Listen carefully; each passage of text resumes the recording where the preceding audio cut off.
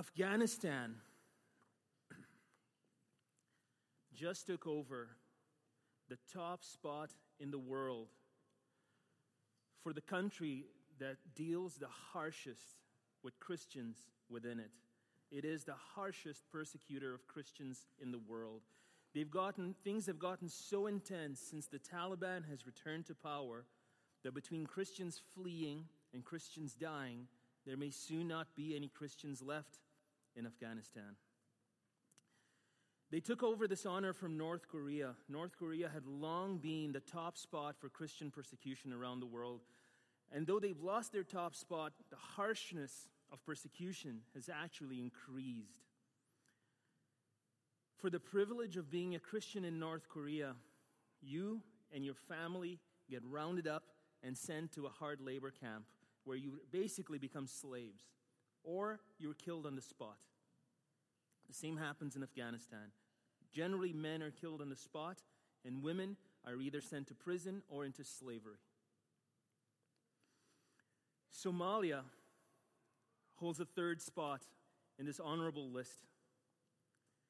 For owning biblical material, scripture, or anything associated with Christianity, your family will turn you into authorities who will gladly kill you.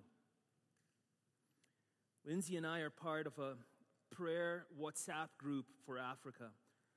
And this Thursday, just 3 or 4 days ago, we heard of a young lady, we'll call her Sarah, a Somali young lady who had an audio Bible and her family found it. And her family were about to turn her into the authorities. She escaped, and she is in a safe house where she is trying to figure out what to do next with her life. She has lost everything for the privilege of following Christ. These are our brothers and sisters, and this is the reality of the cost they've had to count. Would you bow your heads with me in prayer for this message and for Sarah and men and women like Sarah around the world today?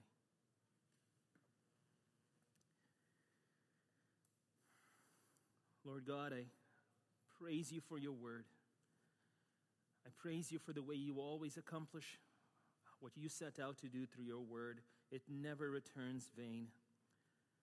We praise you for how your word encourages us when times are dark, for how it challenges us when we are glib, for how it builds us up and equips us and brings us into maturity in the church. And Father, I pray this morning, despite my great inadequacy and my many shortcomings, that you would anoint my mouth through your Spirit as I seek to expound your word and begin looking at how it applies into our lives today. I pray that you would bless me, that I would speak clearly. I pray that you would bless every heart and ear that listens, that your word would sink deep, that we would not just be hearers, but we would be doers of your word, that we would be transformed and shaped by your word. Father, I pray that you would equip us, that you would continue to hone us and shape us, that you would bring us into maturity. I pray that you would give us perspective. I pray that you would encourage us, and I pray that you would show us again the cost and the call that you place on our lives. Above all, Lord, I pray that the name of Jesus would be lifted high, that your name would be glorified. Father, I think of people like Sarah and thousands, tens of thousands around the world like her this morning who are having to count the cost and are feeling it for the privilege of knowing you. Oh Lord, I pray that you would be with these brothers and sisters. I pray that you would strengthen them. I pray that you would encourage them. I pray that you would build them up and build up their faith. And Lord, as you call them like seeds to fall to the ground and die in a myriad ways, as you call us to the same, that we may bear fruit, Lord, I pray that you would, through our lives, through their lives, through our faithfulness, through their faithfulness, that you would cause much fruit to spring up for your kingdom and to your glory, because you are worthy and you are worth it. Amen.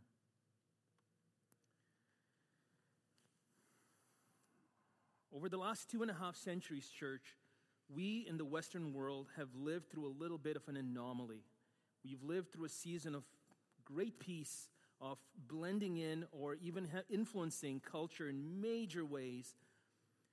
But the fact is that through much of church history, that has not been the case. To cling to God's word, to cling to convictions of Scripture, and to be faithful, men and women have been called to count the cost, and sometimes the cost has been great, and at times the cost has been everything. And this is still the case around the world today. The British historian John Foxe wrote a book for us. I highly recommend this book if you're at all into history, or if you just want to be encouraged. It's called Foxe's Book of Martyrs. It was written 500 years ago and looked at the first 1,500 years of Christianity and how many people were called to pay that cost, and the courage and the joy in which they went. There is a brother who is alive today named Nick Ripken, who has written a similar book about the state of the church today. It's called The Insanity of God. I highly recommend that book as well.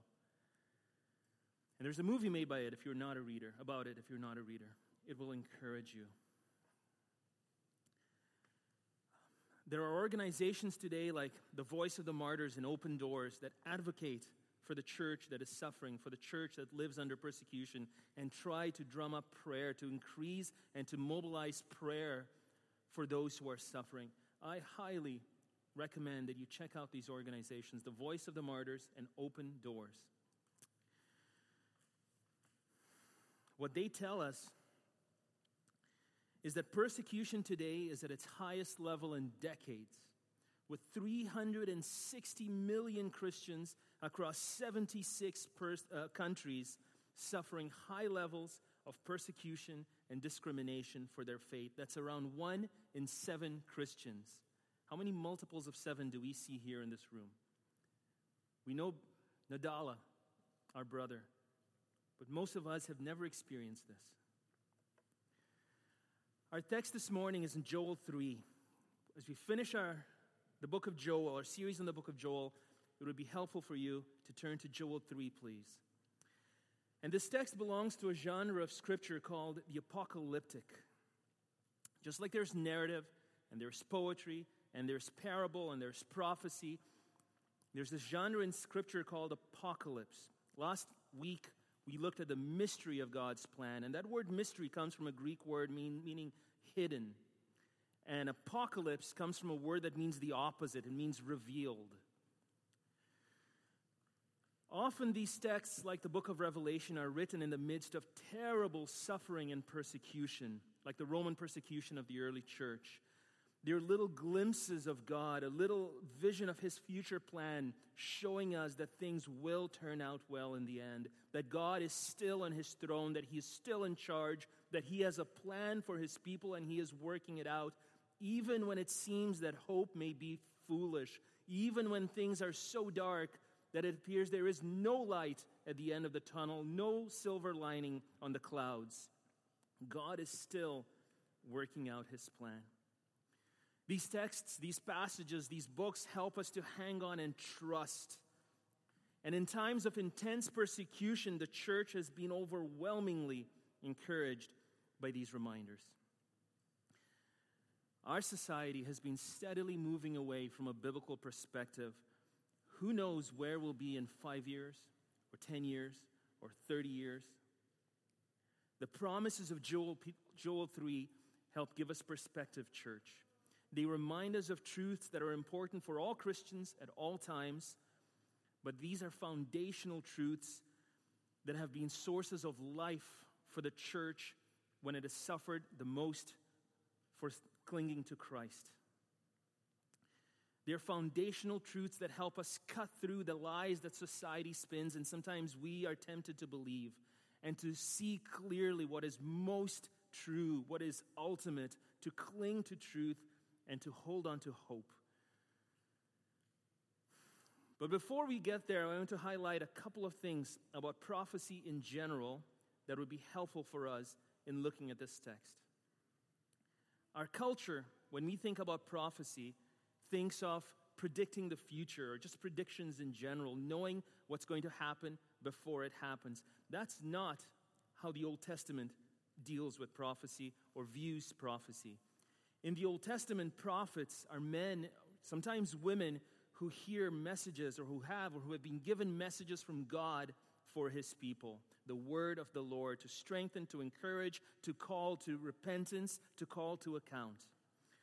Usually, these passages are calling God's people to repentance. They're pointing out God's people's sin and unfaithfulness. And they're calling God's people to ask God for mercy, as we saw a couple of weeks ago in Joel 1 and the first half of Joel 2. Usually, these passages, this ministry is confrontational to God's people. Often, these texts point to hope, especially when they're dealing with Israel. They point to God's promise to hang on to his people, to restore his people, as we saw last week in the second half of Joel chapter 2. And sometimes these texts point to events that will happen in the future. Mostly those events are related to the coming Messiah and the new covenant that God would make with his people. Texts pointing to those are planted throughout Scripture from Genesis to Malachi, throughout the Old Testament. And they point to a Messiah who will come. They point to hope for God's people. They point to the restoration that God is working among his people and in the world. A few times, these texts include apocalypse, a revelation of the end of the world, a revelation of the culmination of all God's plans and the end of all things that he is working, of the perfect restoration that he will work, of the perfect justice that he will bring about. So prophecy is not just prediction. Prophecy is God's message to his people. But that last one, apocalypse, is what we see in Joel chapter 3 today. The second aspect of prophecy I'd like to point out to us is this weird phenomenon where prophets seem to lack depth perspective. There is a timeline of future events, but they get flattened like a pancake. Do you remember depth perspective? We learn about this in school. God created us with binocular vision, bi meaning two and ocular meaning eyes. By having two eyes on the same side of our head, we can see and we can triangulate and we have perspective, so we see how far things are. We have depth perspective. So we're not running into walls and we aren't tripping over stairs. We know how far people are or how close people are. Apparently, if you lose an eye or if you close an eye, you lose depth perspective, which is why pirates are always running into walls. Prophets, like pirates, seem to lose depth perspective in their predictions when they predict. Things are flattened out. There's this flattening of the timeline, and they may not realize that some things might be 2 years away, like Babylonian captivity, and some things might be 600 years away, like the coming Messiah, and some things might be thousands of years away, like the events we see in Joel 3 that haven't happened yet. And so, for example, in Joel, we've looked at this concept of the day of the Lord, a day of reckoning, when God's judgment arrives and all those who reject and disobey him are held to account. Our big idea this morning is the day of the Lord is coming. This is a common theme through the minor prophets. In the beginning of Joel, we saw that the day was imminent. In Joel 1, this reckoning is right upon them.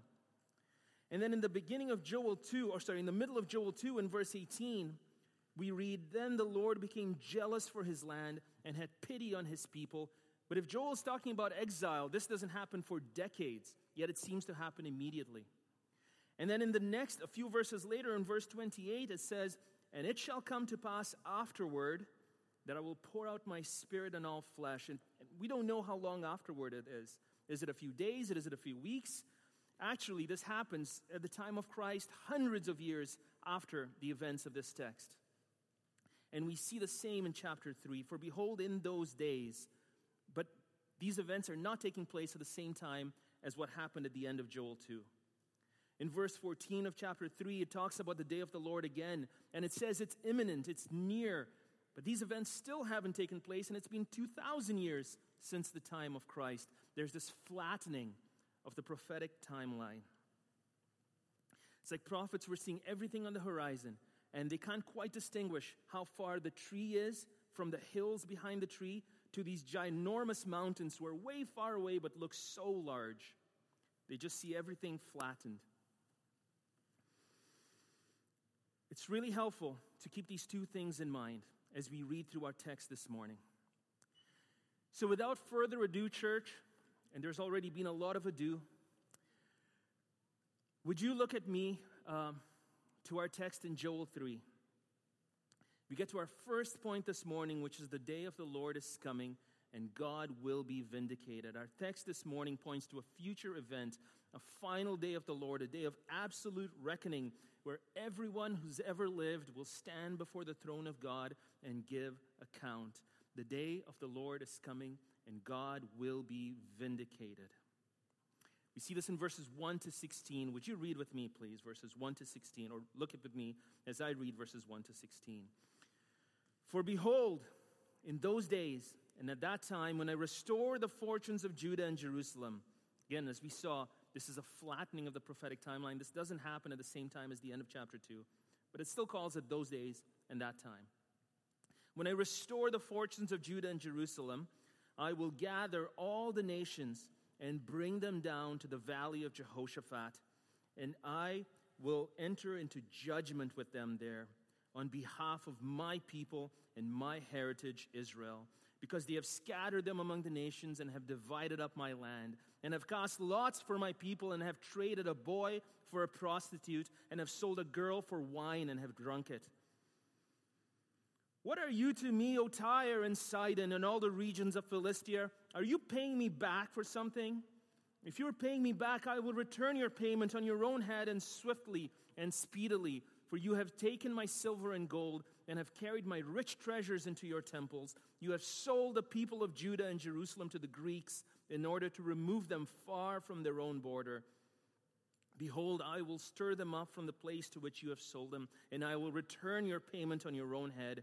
I will sell your sons and your daughters into the hand of the people of Judah, and they will sell them to the Sabaeans, to a nation far away, for the Lord has spoken.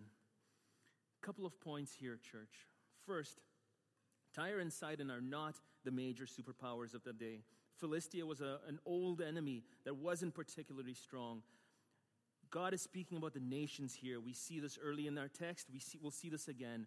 These are just general reference to the nations around Jerusalem. Nations that have opposed them, nations that have opposed God's plan, nations that have mistreated God's people. Right from the beginning of Scripture, from Genesis chapter 4, we see in Genesis 3 that there's this access to God that is lost because of Adam and Eve's sin. And in Genesis 4, we see that God has already made a way for sinful, broken, fallen men to walk with him. And so we see some, like Abel, who take him up on this, who walk with God, who live in a manner pleasing to God and are faithful to their Maker. And we see others, like Abel's brother Cain, who resent that. And so Abel suffers and dies at Cain's hand. And through the history of the world, this has been repeated and multiplied and continued. There are those who, seeing God's ways, are drawn to him. There are those who, seeing God's grace and God's beauty, are drawn to him and are drawn to living lives of faithfulness to him as brokenly, as sinfully as they are able by his grace, as they are enabled by his grace. And there are those who have hardened their hearts, who have decided to go their own way, who have opposed the plans of God, and who have opposed God's people. This is history, and this is the history of Israel, and this is still repeated today, as we see with Sarah. But what this text is saying is that those who choose evil, those who choose to reject God, to harden themselves and to harden their heart, there will come a day when they will be brought before God and they will give account. All of us will give account. They will give account. Let's read on in verse 9. Proclaim this among the nations.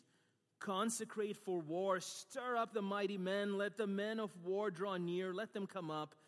Beat your plowshares into swords and your pruning hook into spears. Let the weak say, I am a warrior. Hasten and come, all you surrounding nations, and gather yourselves there. Bring down your warriors, O Lord. In other words, all are being summoned, warriors and non-warriors, men and women, weak and strong. We go wider here to include all the nations. Yahweh is calling all people to stand before him and give account.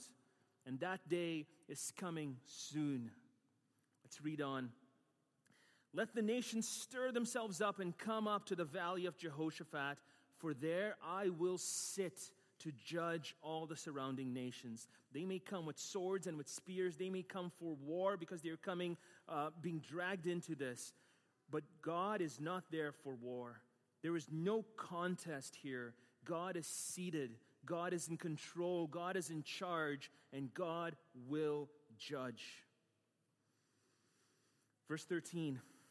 Put in the sickle, for the harvest is ripe. Go in, tread, for the winepress is full. The vats overflow, for their evil is great. The winepress here, church, is God's wrath, his intense hatred of sin. And the symbolism is that God's enemies have accrued such a debt of sin, of evil, of injustice, of disobedience against God, that he is holding them to account. He is judging them. He has a sickle and he is ready to cut them down. He has put them into a wine press, and he is about to stomp them into juice.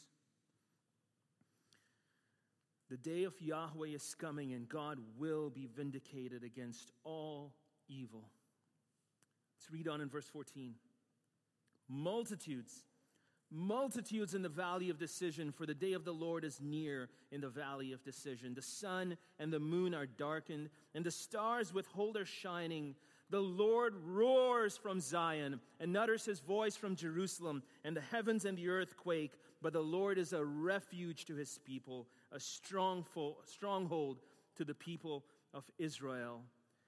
Like passages in Isaiah, like passages in Revelation, church, this passage is talking about a final day of the Lord. A day when all nations, when all people, when everyone who's ever lived, including you and me, will stand before the throne of God and will give account for all our actions, all our evil, all our injustice, all that we have done. The darkening of the sun and moon has less to do with the weather and more to do with the presence of God. Figuratively, this is a dark day because judgment is coming upon all mankind. But actually, the presence of God obscures these other luminaries. In the glorious radiance of God's holy presence, even the sun and the moon are darkened. We saw last week that at the core of God's character, he is holy. He is holy, and the standard God demands from you and me, from his creation, is purity, is holiness. Living up to that standard is what he desires. And he cannot remain true to the holiness of his character and allow our sin to remain unpunished any more than a good and non-corrupt judge could allow evildoers to remain unpunished. Justice demands punishment. But right from the beginning of mankind, God has made a way for mankind, unable to meet that standard, to walk with him. We have questioned his goodness and his plan. We have gone our own way and disregarded him. We have missed the mark. We have fallen. We have fallen short of the purposes he created us for. And all through history, God has been gracious. He always made a way for us to draw near to him. Every dealing of God with mankind has been marked by grace. And some, like Abel and Enoch, like Noah and Abraham and Moses, and on, all the way to some who are seated in this room today, have seen his goodness and have seen that grace and have been drawn to him by that. We have tried to live lives in humility, in obedience, in faithfulness, to live before him. And there are others who have hardened their heart and who have straight out rejected him, at times even attacking those who have followed him, like Cain or the people of Noah's day, or the people of Sodom and Gomorrah in Lot's day, and on to the time of Christ, those who crucified him, and on to those who are trying to kill Sarah today, and thousands others like her.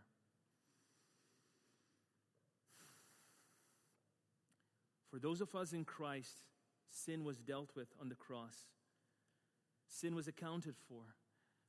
But for those who reject God, their sin has not yet been accounted for, but it will. What Scripture teaches us is that a final, definitive day of the Lord is coming, a day of wrath for those who reject God, a day when justice will be served. And we today take several lessons from this truth, church. The first, and this is worth noting, is that God and his people have always had enemies. Scripture drives a wedge between love for God and love for the world, not meaning the physical earth, not meaning even the people of the world. Remember John 3:16, God so loved the world. Scripture is talking about the people of the world, but there's a different way that Scripture also refers to the world. It's talking about the socioeconomic, political structures that rule and shape human civilization. Scripture refers to these as often being corrupt, generally rejecting God, and all through the New Testament we see that they are ruled, in fact, by Satan. And in this sense, God's people have often been rejected by the world, and it's likely that rejection will increase in our context as well. And for people who have lived this rejection, who have paid that cost, who have tasted of this pain, the truth of passages like this is tremendous consolation. God's enemies will give an account. All injustice, all corruption, all evil will be done away with. Another consequence of this truth, is that we will not find perfect justice in this world. That doesn't mean we shouldn't be just. That doesn't mean we shouldn't strive for justice. We are called to be salt and light. We are called to shine as lights in the midst of the darkness. But ultimately, the only day we will see true justice is on this day, the day of the Lord. Justice is coming. Evil will be repaid. God will be vindicated, but not yet in his perfect timing. Something worth pointing out here is that though we may have enemies, though God may have enemies, though God's people have always had enemies, and though we may be treated unjustly, what Christ and the apostles model for us is meekness in the face of injustice, turning the other cheek, blessing when we are cursed. We are not called to work evil upon our enemies. We are called to lay down our lives in service to them, in love for them, that we may bring redemption into their lives as Christ has brought redemption into our lives. This is how God's people respond to their enemies until God brings justice to victory. Our first point this morning is the day of the Lord is coming, and God will be vindicated. The day described here is one we long for as Christians. This hope has been a tremendous sustenance to God's people to remain faithful to him, to cling to truth, to trust his plan. Judgment is coming, and God will be vindicated, is our first point this morning. Our second point is the other side of that coin. The day of the Lord is coming, and God's people will be rewarded. God will judge the nations, and all those who have clung to him in faith will be blessed on that day. The day of the Lord is coming, and God's people will be rewarded. We see this in verses 17 to 21. Would you look there with me again? So you shall know that I am Yahweh. I am the Lord your God, who dwells in Zion, my holy mountain. And Jerusalem shall be holy, and strangers shall never again pass through it. And in that day the mountain shall drip sweet wine, and the hill shall flow with milk, and all the stream beds of Judah shall flow with water, and a fountain shall come forth from the house of Yahweh and water the valley of Shittim. Egypt shall become a desolation, and Edom a desolate wilderness for the violence done to the people of Judah, because they have shed innocent blood in their land. But Judah shall be inhabited forever. and Jerusalem to all generations. I will avenge their blood. Blood I have not avenged, for the Lord dwells in Zion. Again here, Edom and Egypt are being used generically to represent the nations, to represent governments that have opposed God, that have opposed His plan, that have opposed His people. So we see that this final day is coming when all evil will be brought to justice, when all people will stand before the throne of God and give account. But alongside this, we see an era of prosperity for God's people. We see hills or mountains filled with vineyards. We see hills filled with cattle. We see the land well-watered and green and lush. Remembering that this was an agrarian society that was being written to, they could not imagine a greater picture of blessing and plenty than this. We see Jerusalem and Judah inhabited and thriving, a picture of restoration for God's people, of God's faithfulness and His love for His people. And with the blessing of binocular vision, we can read Isaiah and Revelation and see even more detail. Just as all evildoers will receive justice, so also all God's people will receive restoration. They will enter into blessedness forever, including the delight of restoration in our relationship with God. Friend, this is what human beings were designed for. We are physical beings, but as we looked at last week, we are amphibians. We are also spiritual beings. We live in two worlds, and we were created to live in fellowship with God, to live walking with God, enjoying God, glorifying God. This is where true joy comes from. But sin has broken this access, and sin has broken this relationship, and we cannot thrive until this is restored. Have you ever seen a dog on a vegan diet?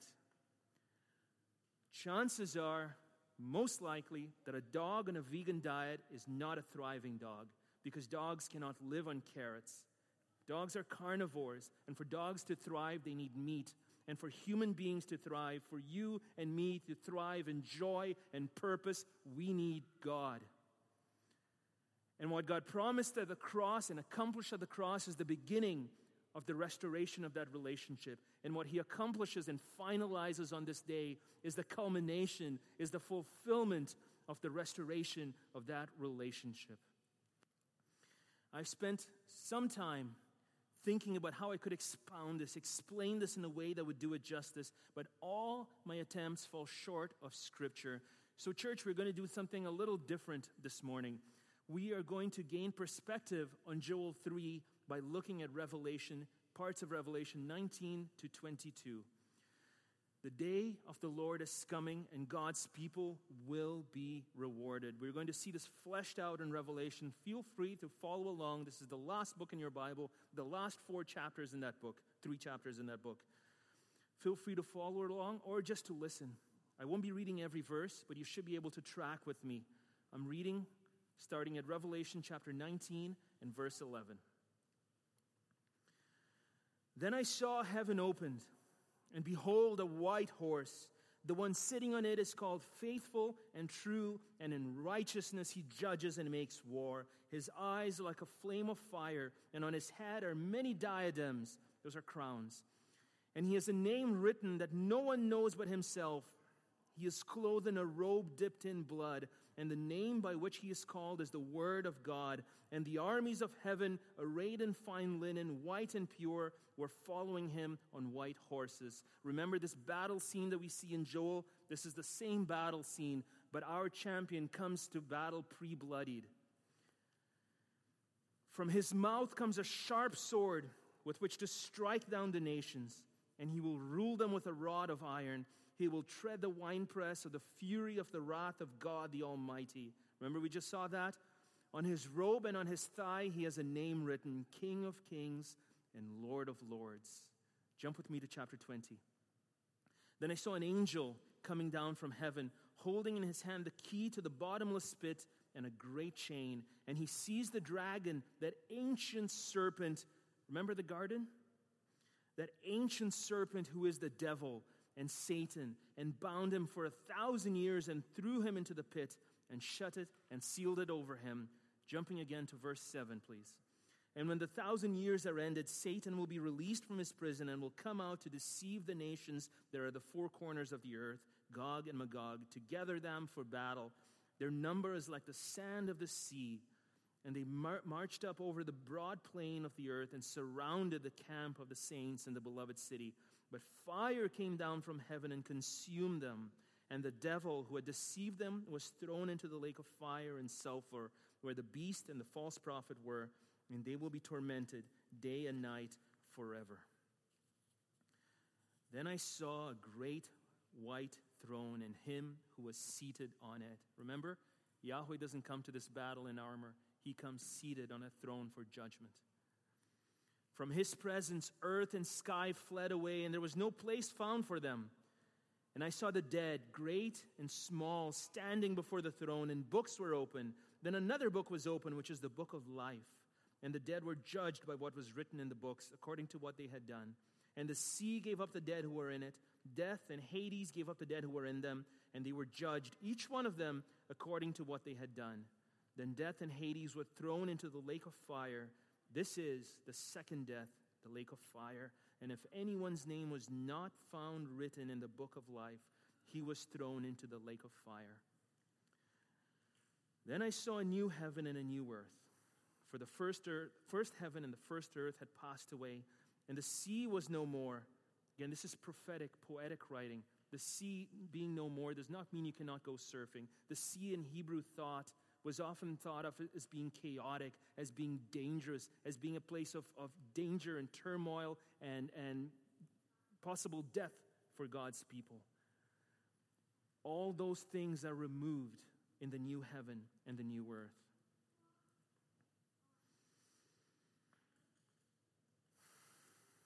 I'm so sorry.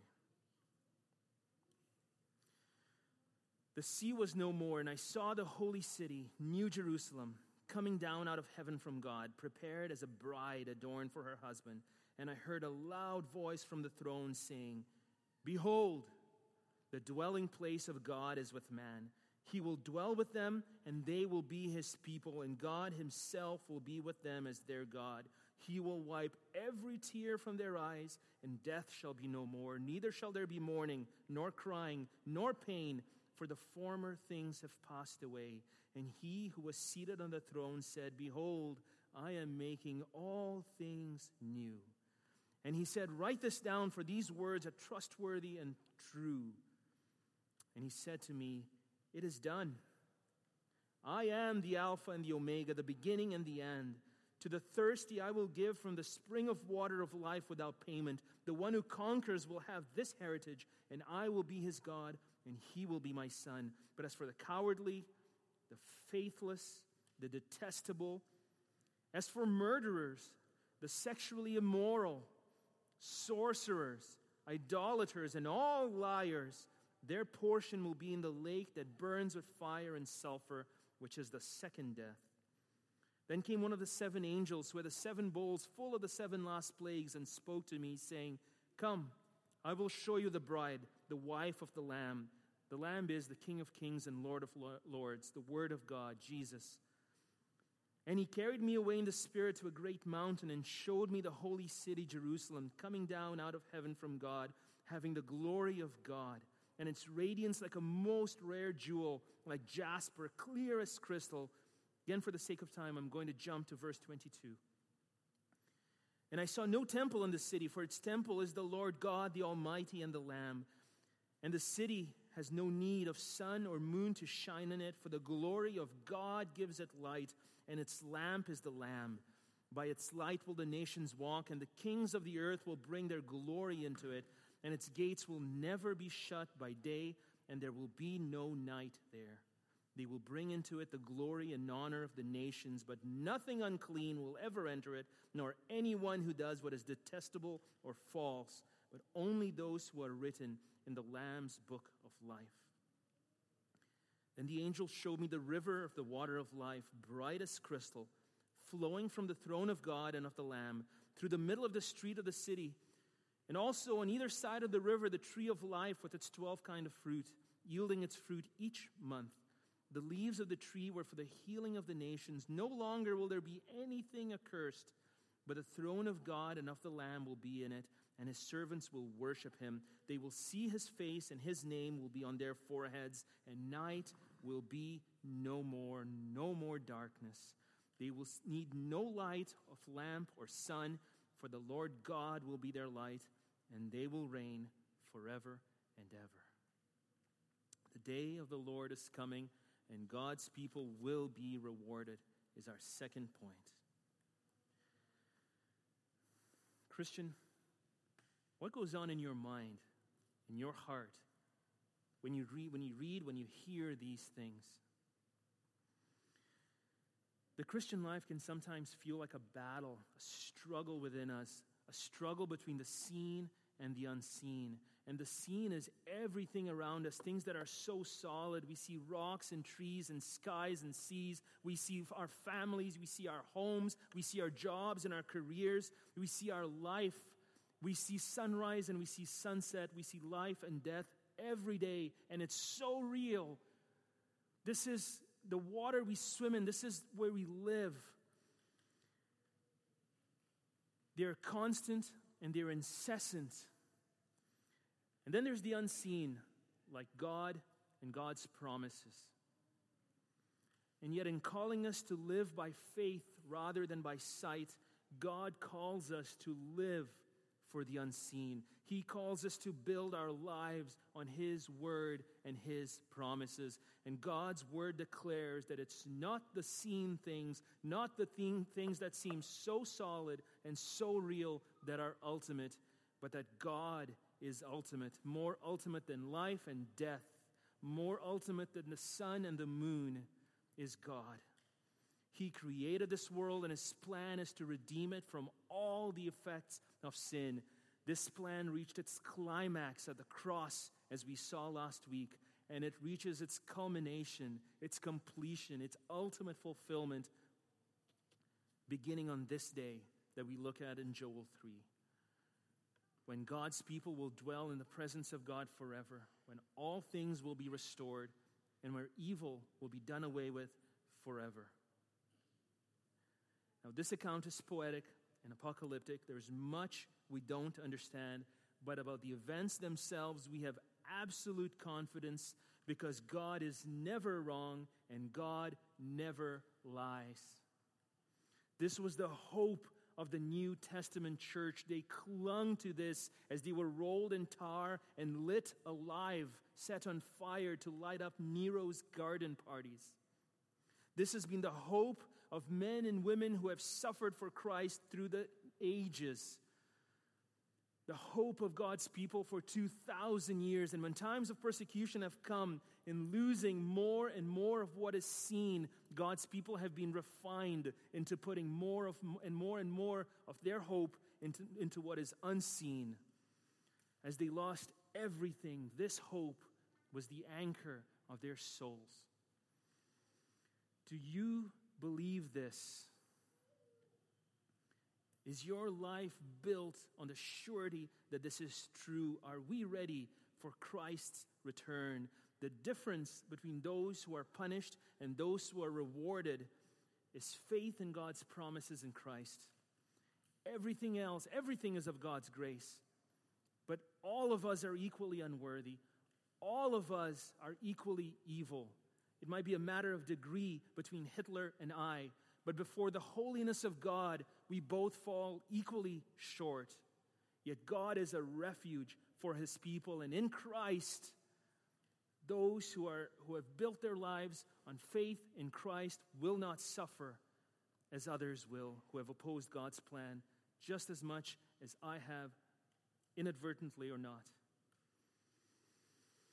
Are you living a life of faith in Christ, obeying him in the present, engaged in his work for you and in his work in the world? Is Jesus your Savior, your Lord, the love of your life, the driving passion of your heart? God is not looking for half-hearted commitment. He's calling for everything, for men and women who put all our eggs in this one basket, who jump in with both feet. Scripture calls faith the assurance of things hoped for, the conviction of things not seen.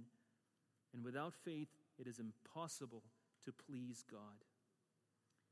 Each one of us, every day, and certainly for the direction of our lives, must decide who we will serve, whether we will build on faith or whether we will build on the things of this world. But know that the day of the Lord is coming, and on that day, as always, only Yahweh is a refuge for his people. Only Yahweh is a stronghold for his people. We must decide where we will build. As for me and my house, we will serve Yahweh.